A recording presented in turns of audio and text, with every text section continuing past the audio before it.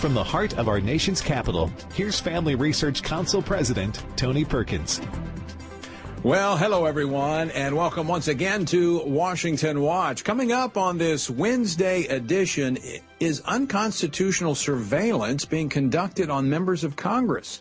Republicans are calling for open hearings on surveillance activities by Capitol Police, which are under the direction of Nancy Pelosi. Now, after last week's court filings by special counsel John Durham saying that Donald Trump was spied on both as a candidate and as president, the claim by members of Congress, unfortunately, appears to be par for the present course. We'll talk in just a moment with Texas Congressman Louis Gohmert. And the Senate is taking up the House-approved Continuing Resolution, or CR, which is basically kicking the funding can down the road. The proposed CR will go until March the 11th. There is some good news in the funding measure. We will talk with Oklahoma Senator James Lankford about that, and something that most thought, correctly, was dead, the Equal Rights Amendment. Some on the left have been working to resurrect the failed amendment. We'll talk about it. Also, in our Olympics 2022 Human Rights on Ice, Nina Shea, Senior Fellow and Director of the Center for Religious Freedom at the Hudson Institute, joins me to talk about another genocide that the Chinese Communist Party is engaged in. Also, yesterday, President Biden, in discussing the Russia-Ukraine situation, said this. I will not pretend this will be painless. There could be impact on our energy prices. So we are taking active steps to alleviate the pressure on our own energy markets and offset raising prices. Could this pain have been avoided? Well, we'll talk about it here on Washington Watch. Well, here we go again. White House Press Secretary Jen Psaki saying the solution to inflation caused by trillions of dollars in government spending is trillions of dollars in more. Needs to bring it up because as we talk about the impact of inflation, which most people experience in their daily lives as rising costs, one of the ways that we can address that is by passing legislation that will help lower costs for Americans. Montana Senator Steve Daines joins me later for that discussion. Well, the media has become so bad. Reuters put out a special, I say special, and that's in scare quotes, earlier this week, a special report earlier this week entitled School Boards Get Death Threats Amid Rage Over Race, Gender, Mask Policies. Well, in the report, they left out widely known but inconvenient facts for their storyline. Why? I have a well-supported theory. Meg Kilgannon, FRC Senior Fellow for Education Studies, joins me for that conversation. You won't want to miss it. The website, TonyPerkins.com. If you miss anything, you can find it all later right there. And from FRC's 2-year Bible reading plan, our verse for today is Exodus 23:24. You shall not bow down to their gods, nor serve them, nor do according to their works, but you shall utterly overthrow them and completely break down their sacred pillars. Now, the spiritual principle from that Old Testament law is don't be assimilated into or accommodating of the prevailing godless culture. Conquer it with the truth. To be a part of FRC's Bible reading plan, go to frc.org/Bible. In fact, I invite you to join me each morning at 8:44 a.m. Eastern Time for a short devotional based on the daily passage. You can join me on Facebook. It's Tony Perkins, or you can go to TonyPerkins.com. All right. Just got a note that Congressman Gohmert's tied up in the floor. So I'm going to go to another issue that we've been tracking, and we're going to talk about a little bit later as well. But that is the issue of the Hyde Amendment. Now, you're familiar with the Hyde Amendment. That is the restriction on funding going toward the paying of for abortion.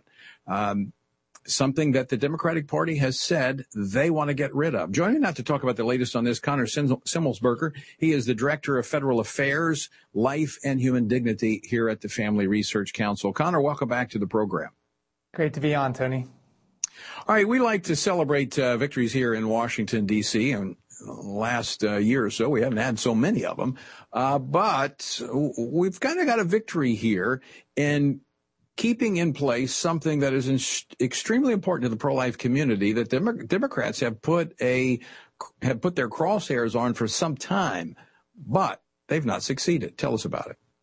Yes, so the Hyde Amendment, as you alluded to, is something even our own president, who's trying to get rid of it as fast as he can, has supported throughout his years in the Senate. But as our Congress is getting down the stretch here to fund the government beyond their deadline of this Friday, these negotiations on annual appropriations are still happening. But what the news is that it seems like a top-line deal has been made, and in order for that top-line deal on federal spending to be made, that the Republicans held the line to keep these legacy policy riders, we call them, Hyde Amendment, Helms Amendment, things that prohibit taxpayer funding for abortion, protect the conscience rights of doctors around America to not have to perform abortions. These key riders seem like they're going to be intact, but as you know, Tony, here in D.C., nothing's a sure bet until we actually see it in paper.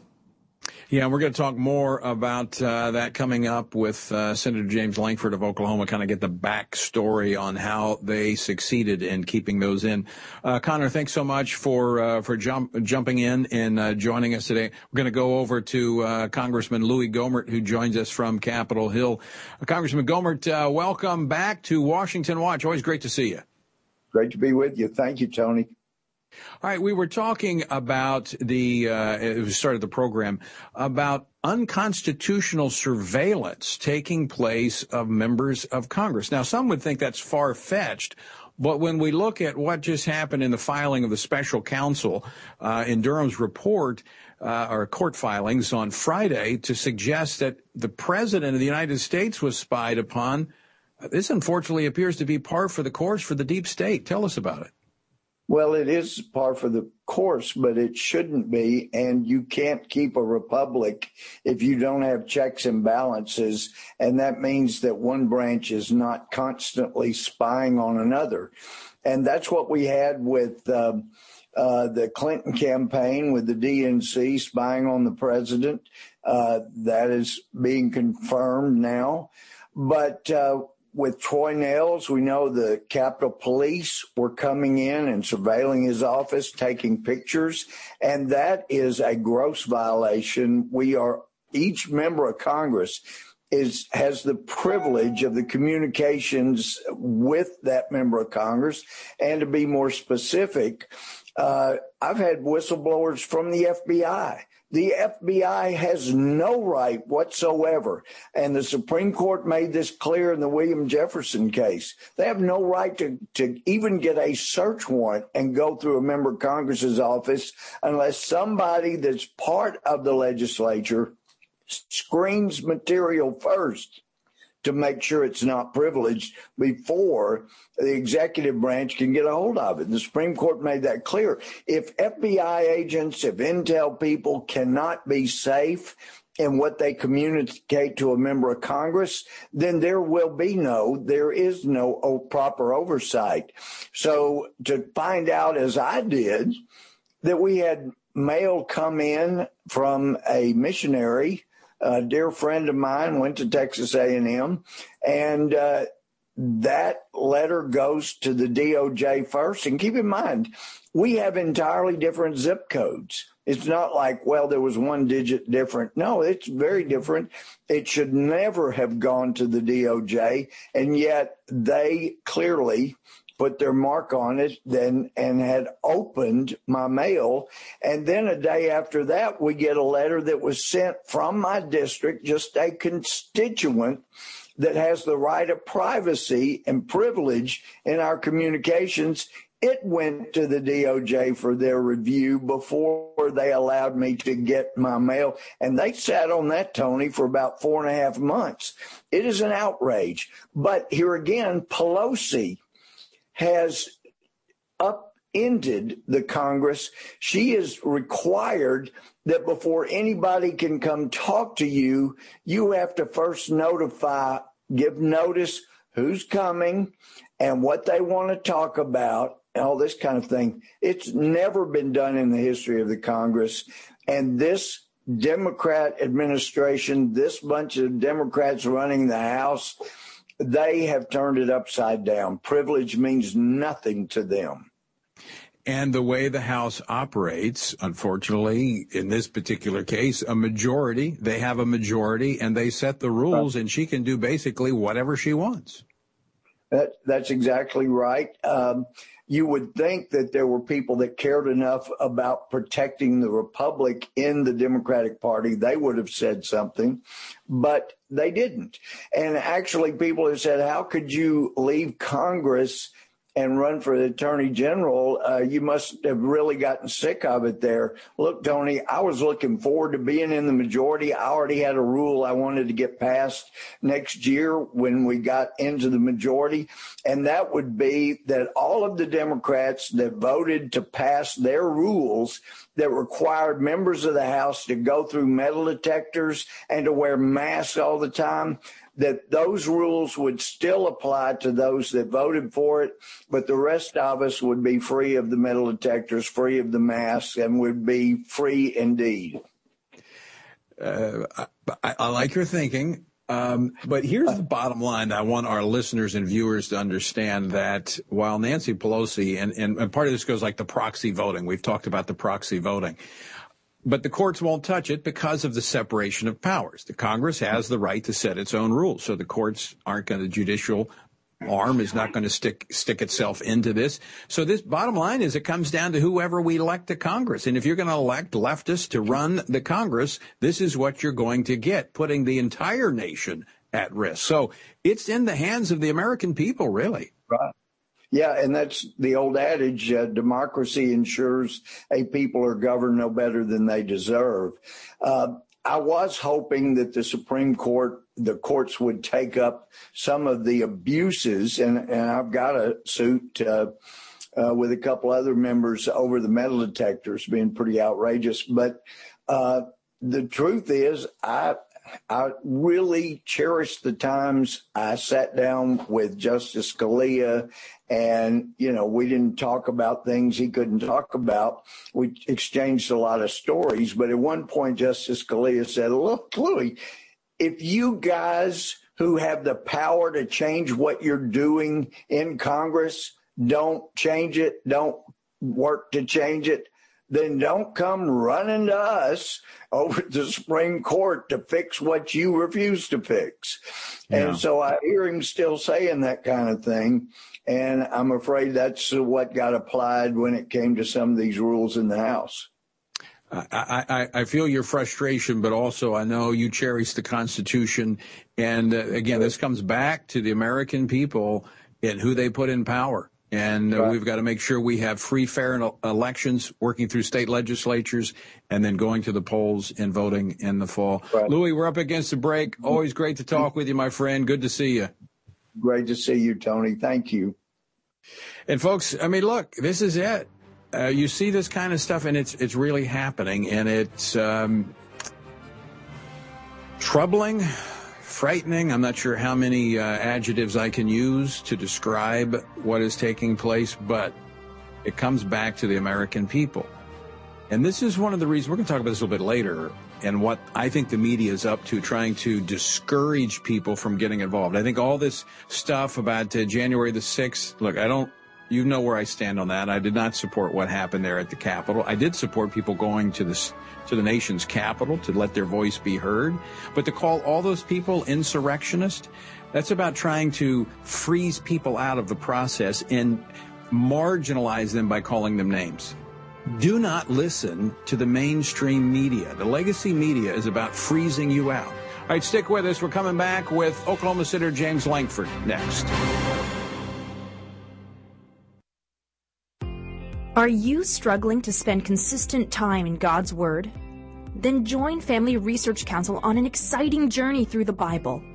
FRC's 2-year Bible reading plan helps you to approach daily Bible reading with an intentional focus of diving deeper into the nature of God and how His Word speaks into cultural issues.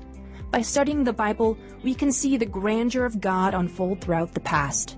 The Stand on the Word reading plan takes you through daily scripture in an engaging manner to help you stay grounded in God's truth. All wisdom comes from God, and He has given us the Bible as a way to understand the world. Start this adventure today with Family Research Council. When you sign up, we'll text you every Sunday with daily passages and questions that help prepare you for conversations with your friends and family. To begin this journey, visit frc.org/Bible. With the current division and confusion of our culture, it is so important for Christians to root ourselves in the truth of God's Word, so that we are prepared to give a reason for the hope that we have. For this purpose, Family Research Council launched the Center for Biblical Worldview. The center applies the Bible and the historical teachings of the Church to current issues. This helps Christians understand and live by a biblical worldview, know why Scripture must be authoritative, and equips believers to advance and defend the faith in workplaces, schools, communities, and the public square. The experts at the center address and provide resources on issues like religious liberty, abortion, voting, marriage, and sexuality. To access free resources like the Biblical Worldview series, go to frc.org/worldview. To get highlights of the latest work of the Worldview Fellows, including blogs, interviews, and publications, sign up at frc.org/subscriptions. At Family Research Council, it is important to us that we stay connected with you and that you stay informed. With the increase in tech censorship of conservatives and Christians, we've decided to be proactive to make sure we don't go completely dark due to censorship.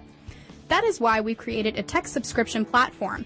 If we get canceled, you can stay informed and still find updates on faith, family, and freedom.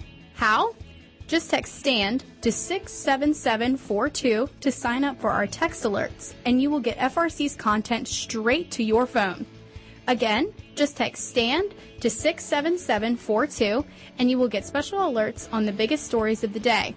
You can stay informed with just a simple text. We want you to be able to stay connected with like-minded community and to always have access to our content. Stay connected and informed. Just text STAND to 67742.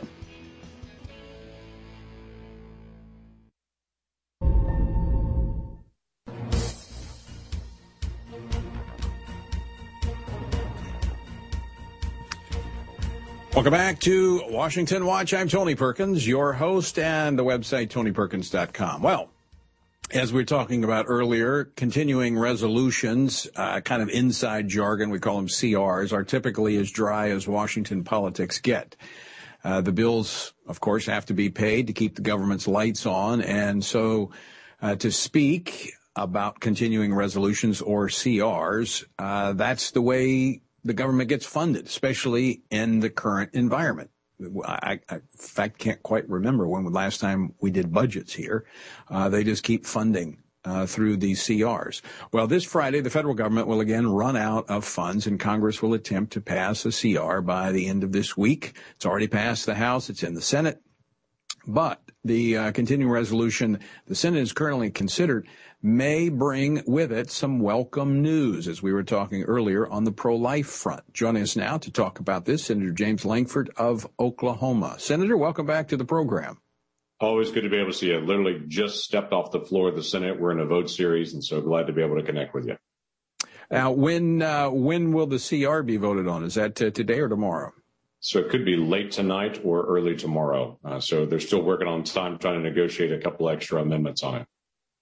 Now, you and I are never really in support of the big bloated government that is being advanced, but there is some good news when it comes to the present CR, given where the Democrats are on so many important issues like life. Tell us about it. Yeah, so it still maintains all the issues about Hyde Amendment protections, all of those aspects. We're still functioning under Trump's budget, basically, at this point, because Schumer and Pelosi have never worked together to be able to get a budget for this year. That means we're still under the previous president's budget, and this president literally has not passed a budget yet over a year into office. You know, President Obama had the same issue multiple times, unable to pass a budget, and so did the CR. So I know there's some things we want to change, and a lot of policy often is involved in the budget, in the spending. But a lot of pro-lifers are relieved that all of those pro-life riders, the Hyde Amendment and others, are still there. And as long as the Democrats can't get their act together, they can't fulfill one of their main missions, and that is to force taxpayers to fund abortion. Yeah, and that's where we want to be able to maintain that. No one really likes a CR because it's not strategic. We're not dealing with real budget issues and trying to be able to deal with new programs and ending old programs, because that's what budgets do when you're dealing with a multi-trillion-dollar budget. But We want to make sure, and that's what's some of the holdup in this process, that when we do get a final budget and it is put in place, it still has to have all the Hyde protections, the Weldon protections, as we talk about different things where we protect conscience issues, whether it be with foreign dollars, whether it be individuals here in the United States and conscience protections to be able to say no to performing an abortion in a hospital setting or a clinical setting, or whether it be providing federal funds. All those things have to be maintained. We're not going to give 1 inch on any of those. I want to move on here very quickly in just a moment to the Equal Rights Amendment. One final question on the CR. I know some of your colleagues are working on trying to get an amendment to the CR regarding the mandates, the vaccine mandates. Right. Is the Senate likely to vote on that? We will, absolutely. That's one of the things that we have negotiated and said that we will absolutely get a vote on these vaccine mandates. We've had the same vote before. As you know, Democrats vote unilaterally to say, no, there are 4 mandates, and Republicans overwhelmingly vote to be able to oppose those. We'll see how that vote comes up again tonight. We see Democrat cities like San Francisco and other places that are starting to be able to turn away from some of these mandates to say this is really getting absurd and all the mandate issues. We'll see if Washington, D.C. Democrats are getting the hint as well. All right, Senator Lankford, I want to move on to the Equal Rights Amendment, first approved by the Senate back in 1973, sent on to the states for ratification, didn't make the cutoff. They extended the period of time from 1979 to 1982, still did not get the requisite number of states. But we saw where in 2017 you had Nevada, 18 you had Illinois, and then in 2020, Virginia. And so you have some on the left saying, the time limits don't matter. This thing has now passed. So there's some trying to get this ratified. Is that correct? It is pretty amazing. That is absolutely correct. Some are still trying to be able to ratify it. You are correct. They're saying time limits don't matter when actually in the original statute that actually set up this constitutional amendment called the Equal Rights Amendment, it was specific and it only would work for 7 years. If all the states didn't ratify it for 7 years, then it's null and void. Congress came back, passed something while that 7-year time period was still there and extended a couple of years. It still didn't pass during that time period. And now decades later, even after some states have now come up and said, no, we wish we'd have never voted for that, we rescind our initial approval of the Equal Rights Amendment. What Democrats are trying to do is to say time limits don't matter. And all the states that actually rescinded their vote, they don't matter either because we want to just be able to get this. And Tony, as crazy as it is, they've extended one more piece. They've actually now going to the archivist for the United States and going to him to be able to say, just ignore what's happened in all those states and just declare it a constitutional amendment, as if the archives of the United States could just unilaterally declare something in the Constitution of the United States. So it's gone from really absurd to really, really, really absurd at this point, and we continue to be able to press back. And you've communicated to the archives regarding this. I have actually, just be able to make it very clear because Democrats continue to be able to press him to be able to say, just wave this through and just declare it into the Constitution. So what I've done is written out a letter, and I have quite a few of my colleagues that have joined me on it already, just to be able to say, here are the court cases that would tell you can't do this. Here's the constitutional argument that would tell you can't do this. The Department of Justice has already ruled on this and you can't do this. So don't do it. Don't break the law. Don't ruin your position and your tradition, especially when he is approaching retirement in the days ahead. Don't end this way by trying to be able to violate the United States Constitution when you've been the person actually protecting those sacred documents. Don't now walk away from them. You're absolutely right. It's not his role. It's not his role to do this. So final question for you, Senator Lankford, up against a break here. Is this ultimately going to end up in the courts? Well, I hope it never ends up in the courts with the issue with the ERA, because the courts have already ruled on it, and they've already said no, that the states that have declared this to be in there don't count because they've extended past the deadline. So if the archivist steps in and tries to declare it, that's going to end up in the courts. But the best thing that could happen now is to say courts have already ruled on this, archivists walk away from it. All right. Senator James Lankford, always good to see you, my friend. It's always great to see you as well, Tony. All right, folks, on the other side of this break, our special Human Rights on Ice segment, Hudson Institute's Nina Shea will join me to talk about the second genocide being carried out by the Chinese Communist Party. So stay tuned for that. Also, still coming up, Senator Steve Daines of Montana will join me, and we'll be talking with Meg Kilgannon, education issues. So don't go away. Lots more Washington Watch still to come.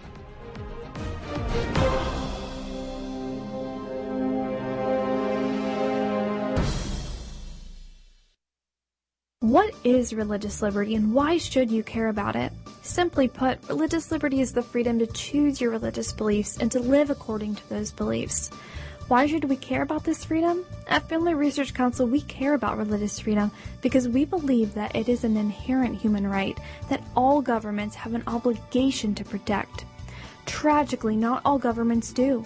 Religious persecution is a tragic reality around the world that is not often acknowledged by the media, even though attacks on people of all faiths continue to increase globally.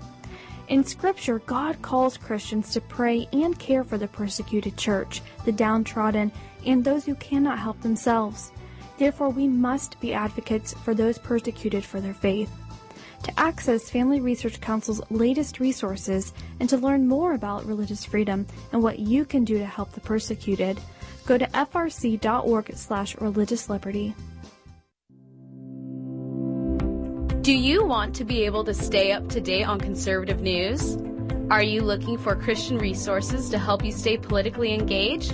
Then download Family Research Council's Stand Firm app. With all of our content available at your fingertips, you will conveniently be able to stay up to date throughout your busy day. The Stand Firm app will give you access to a variety of resources, such as our most recent episodes of Washington Watch with Tony Perkins, tweets and other social media posts, and our latest blogs, updates, and publications. Additionally, you will have the opportunity to take action and make your voice heard by contacting your elected officials on the issues that most concern you. Visit the App Store on your smartphone or mobile device and search Stand Firm to download Family Research Council's official Stand Firm app.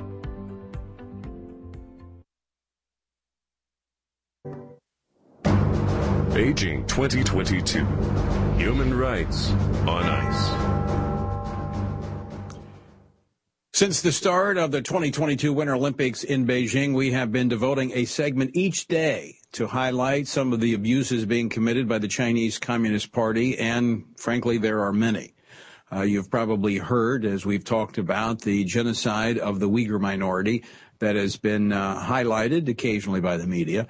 What you may not be aware of is the second CCP genocide, which my next guest says is long overdue for recognition. Joining me now to talk about this for today's Human Rights on Ice segment is Nina Shea, Senior Fellow and Director of the Center for Religious Freedom at the Hudson Institute. Nina, welcome back to the program. Great to be with you, Tony, and thanks for shining the spotlight on China's abuses during this Olympic period. It's very important. It is, and we're trying to make the best of what I think is a bad situation of giving them the opportunity to try to whitewash their image, but we want to put the spotlight on the truth. Let's jump right into this. What is the second genocide that the CCP is engaged in? It's organ harvesting, forcible harvesting of religious minorities' body organs. It's unbelievable, absolutely ghastly, but these groups that are detained in large numbers are being exploited for their organs. Their organs are being excised, their heart, their liver, their kidneys, their corneas being excised and sold for a profit throughout China. It's been going on for 20 years, and it hasn't gained enough recognition. The Falun Gong is a spiritual exercise movement. It's an offshoot of Buddhism, and they're the ones that have been hit the hardest. Experts, researchers who've been tracing this, Tony, over the last 20 years, estimate that between 60,000 and 100,000 organ transplants are done in China each year. Again, it's a multi-million-dollar business. It's also being, the UN has special experts have come out, and a dozen of them last year, and said that they validate this. They have heard credible evidence. They are alarmed by this credible evidence that detainees who are either Uyghurs or Tibetan Buddhists or Falun Gong, especially Falun Gong, or even Christians, are being, when they're in detention, are being selected, screened, blood tested for organ matches, and then they disappear. And that there is every indication that they are being used for these transplants, because China has never given an explanation that's credible about where their organs are coming from. And there's no transparency, as you know. Now, a number of years ago, the claim was that they were using prisoners that were on death row. There was outcry against that. They backed off of that. But the number of organ transplants has just ballooned, and it's become like a tourist attraction for those seeking organ transplants. And, to compare that to the United States here, where you got to get on a waiting list for years in some cases, there it's like a menu. You call up and you schedule it and you go and you get it right away. Obviously, there's something going on. That's exactly right. And some in the United States, NIH has a database where you can look it up. And I did. It's over 4 years on waiting list for a kidney. There, the way it works is that you call up and say, I need a kidney, and they say, come on in. And within days or weeks, you get a kidney that's a perfect match. And if it isn't, they keep trying immediately with 4 other kidneys. And this is an actual case that I learned about. So it's as part of the medical establishment internationally figured it out. And they said, this does not make sense that within days or hours even of asking for an organ, any organ, you can schedule an appointment in advance, and they will have the organ there for you. And they have the researchers have archived ads that hospitals in China have put out to Japanese, for example, saying that our organs are better because they're from live donors. They're much better than cadaver organs. Nina, let's the nexus between what we're talking here, which could be China seeking a profit, and genocide, which is a technical term of trying to basically drive an ethnic group into extinction. The reason this is being called genocide, not just by you, but by others, is that they are targeting this particular group of individuals, the Falun Gong, Christians, Uyghurs, and that's a part of their plan, is it not? Yes. They are aiming to destroy these religious minorities. The UN letter said, from the special independent experts at the UN, I should say, they're independent, and they came out in a joint statement saying that while they're taking the blood samples and organ screening of Falun Gong detainees, they're not doing it with other detainees, with other prisoners. They're doing it with religious minorities only, not just Falun Gong, but primarily Falun Gong. And now they seem to be shifting to Uyghurs because they're in these detention camps where there is no oversight.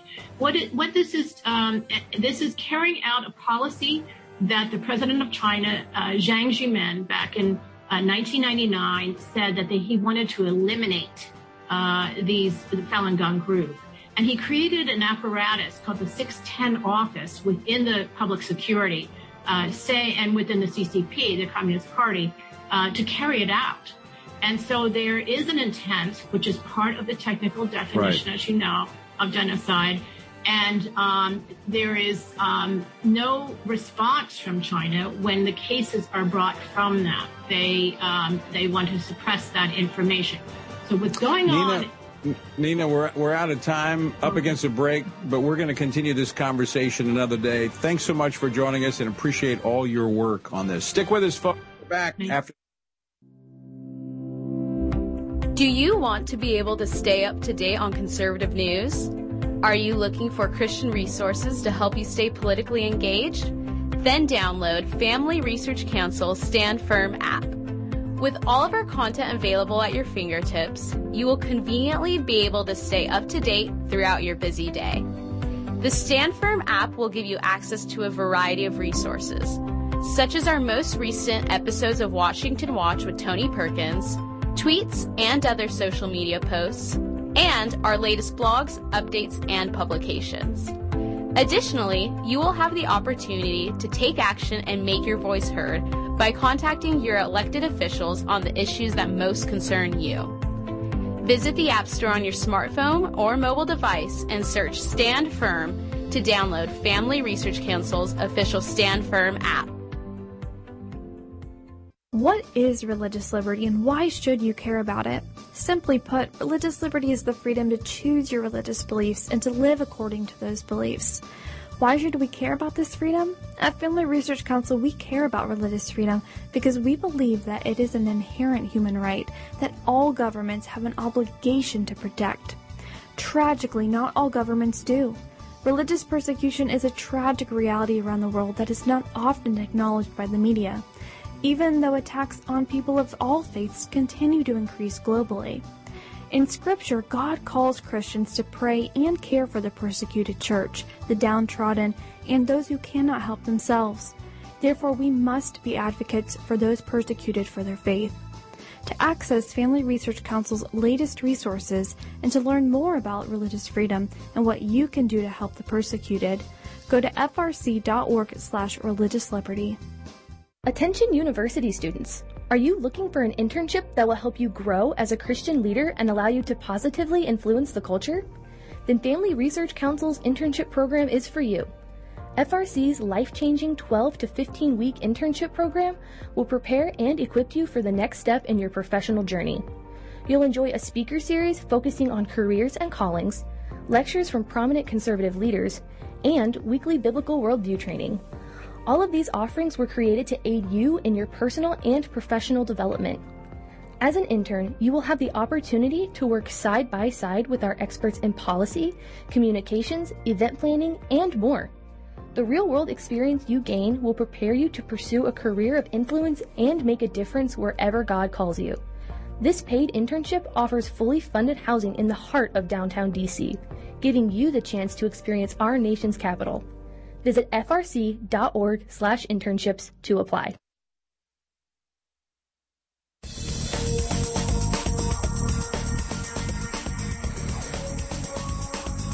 You're listening to Washington Watch. I'm your host, Tony Perkins. So good to have you with us. The website, TonyPerkins.com. All right, yesterday, as he was providing an update on Russia and Ukraine, President Biden essentially told Americans to brace for more pain at the gas pump and elsewhere if Moscow invades, because the Russian-built Nord Stream 2 natural gas pipeline to Germany would be suspended as a consequence. I'll not pretend this will be painless. There could be impact on our energy prices. So we are taking active steps to alleviate the pressure on our own energy markets and offset raising prices.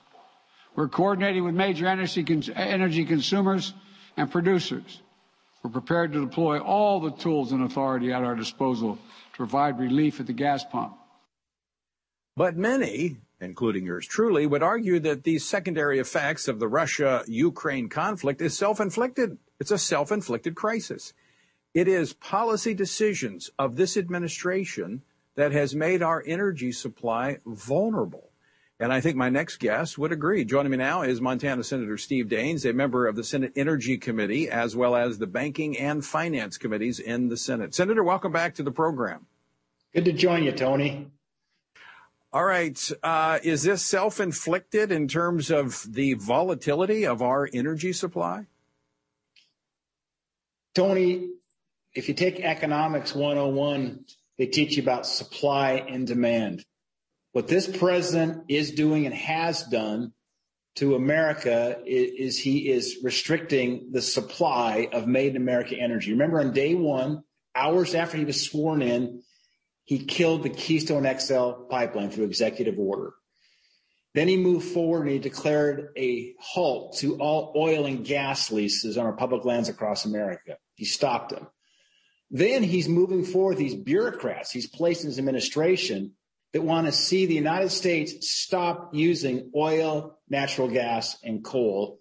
And as you mentioned, he greenlights the Nord Stream 2 pipeline and gives Putin a direct connection between Russia and Germany and makes Europe now more dependent on the Russians for their energy needs. Tony, he's taken us right back to where we were back in the dark days of the 70s, where we saw escalating oil prices, creating inflationary effects. And don't ever forget, in 1981, a 30-year fixed mortgage was 18.6%.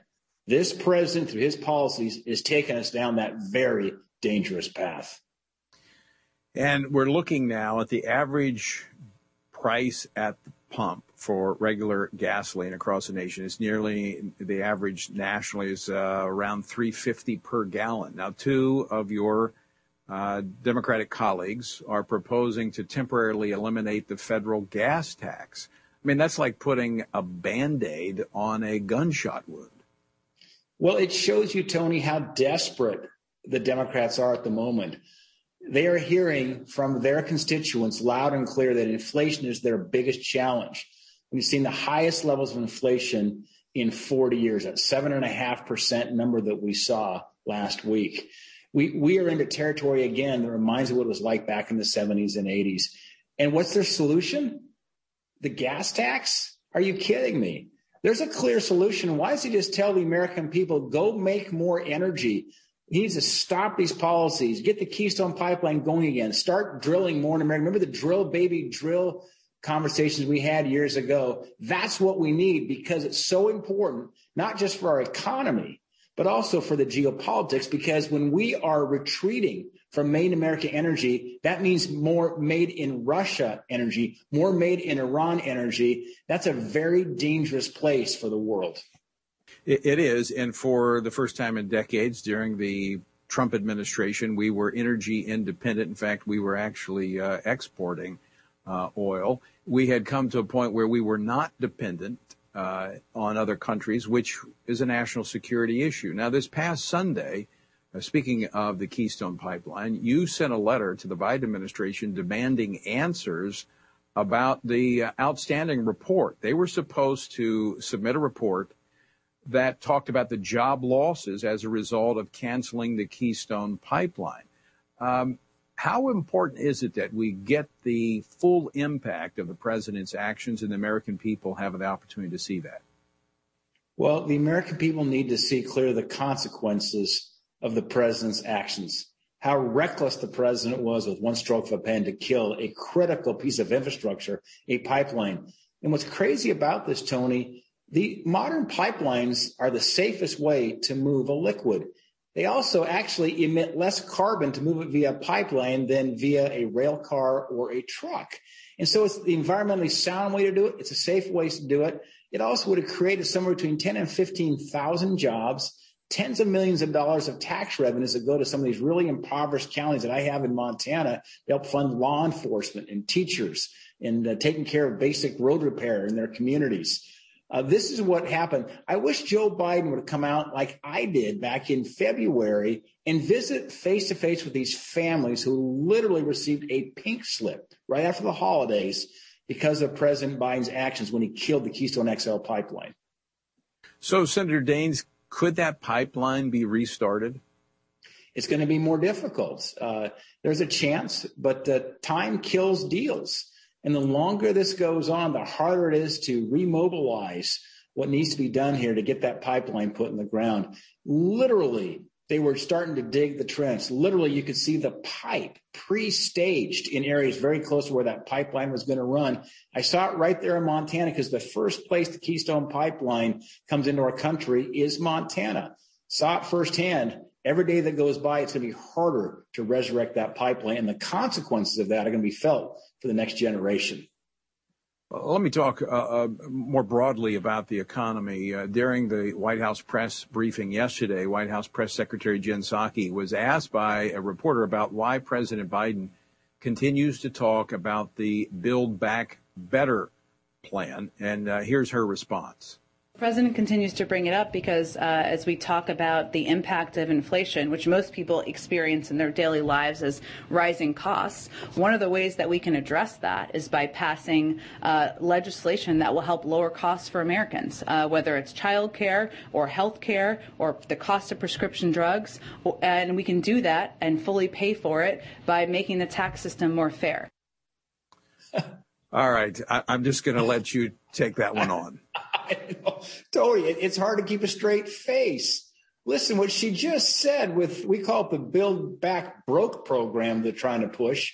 Here we are in the midst of record levels of inflation in 40 years. And what she just proposed is that we pass one of the biggest spending bills in our nation's history. It'd be a $5 trillion bill. That's what she just basically proposed, with $3 trillion of additional debt, with higher taxes. So you put that massive spending by the government on top of already inflation fire that's burning. That truly is throwing kerosene on a flame on the inflation fire at the moment. And it's hard to keep a straight face. They're tone deaf at the moment when they say the solution to the problem here is basically to make the problem worse. I mean, wouldn't it be better to allow the private sector to invest into expanding, creating more jobs, helping fight inflation by being able to pay their employees more? If they kept the money, what they're proposing is taxes on primarily those who generate jobs. Small businesses would be hit by their proposed taxes. I mean, this is, as you said, this is more of the agony that they put on the economy and the American people. Tony, case in point, we talked about the Keystone Pipeline. That is a private sector-led infrastructure project that creates jobs, creates high-paying jobs. It creates tax revenues, not spending taxpayer dollars. And that's what we should be focused on. And that's just a fundamental divide we have between the philosophies of where we stand on the right and where the Democrats have gone. The Democrats of today are so far to the left.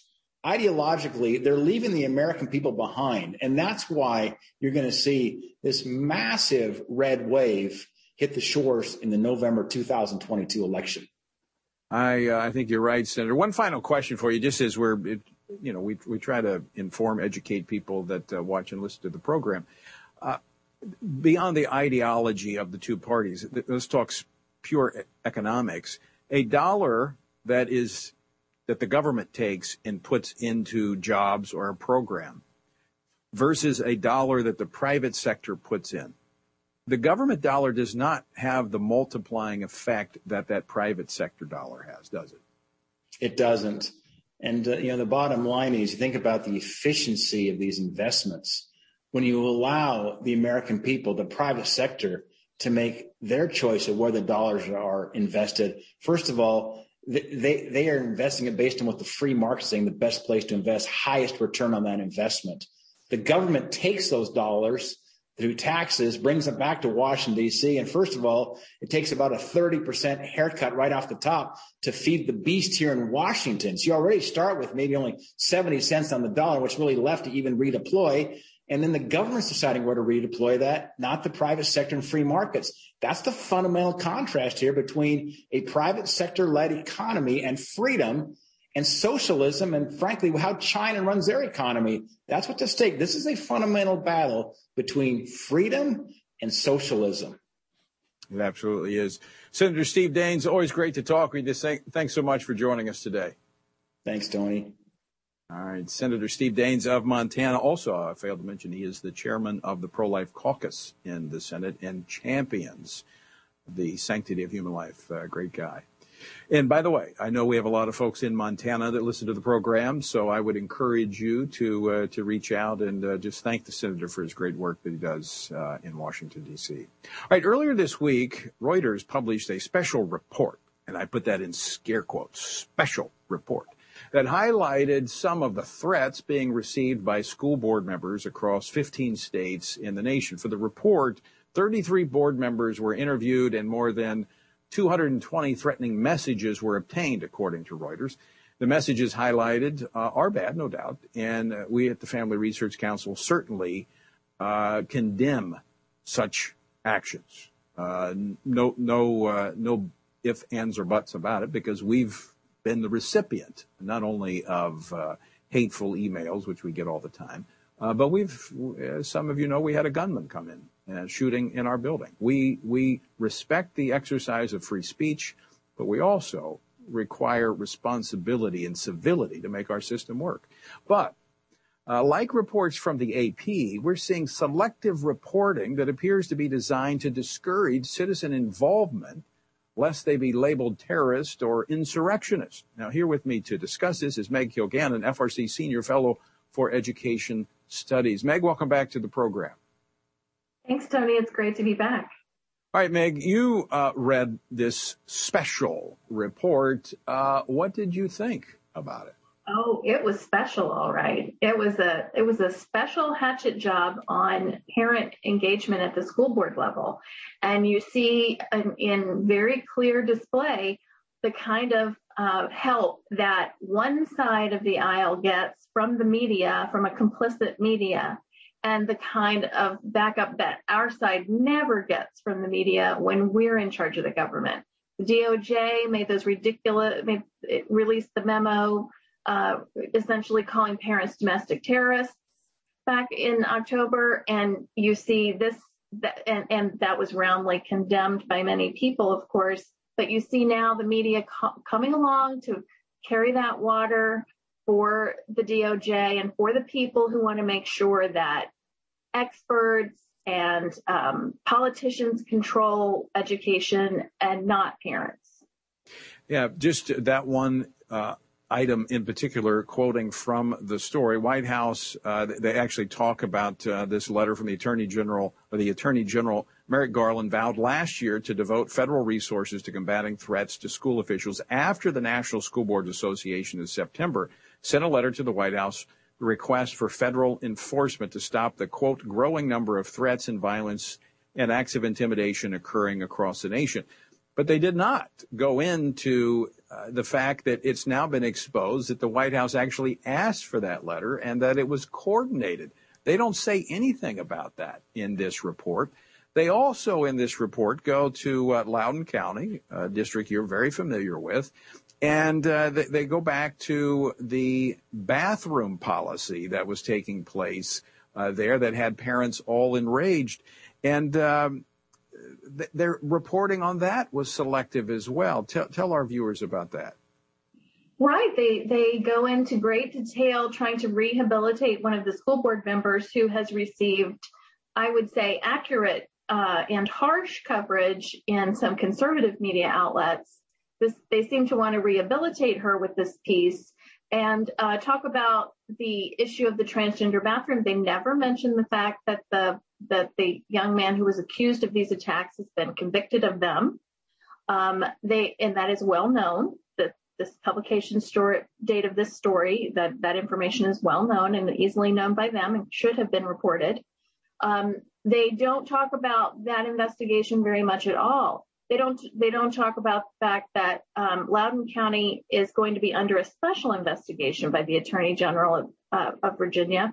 The coverage of that topic it's irresponsible. I mean, it would be laughable, except it's not funny.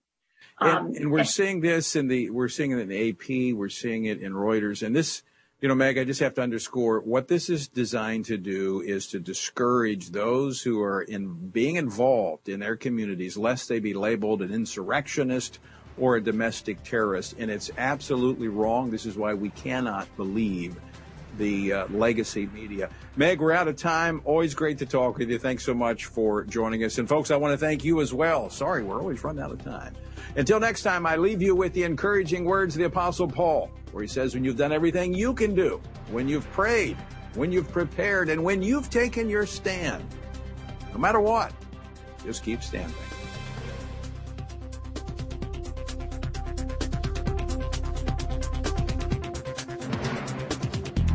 Washington Watch with Tony Perkins is brought to you by Family Research Council and is entirely listener-supported.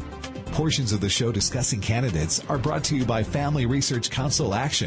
For more information on anything you've heard today, or to find out how you can partner with us in our ongoing efforts to promote faith, family, and freedom, visit TonyPerkins.com. Also, to leave a comment about Washington Watch, call our watch line at 1-866-372-7234. That's 1-866-372-7234.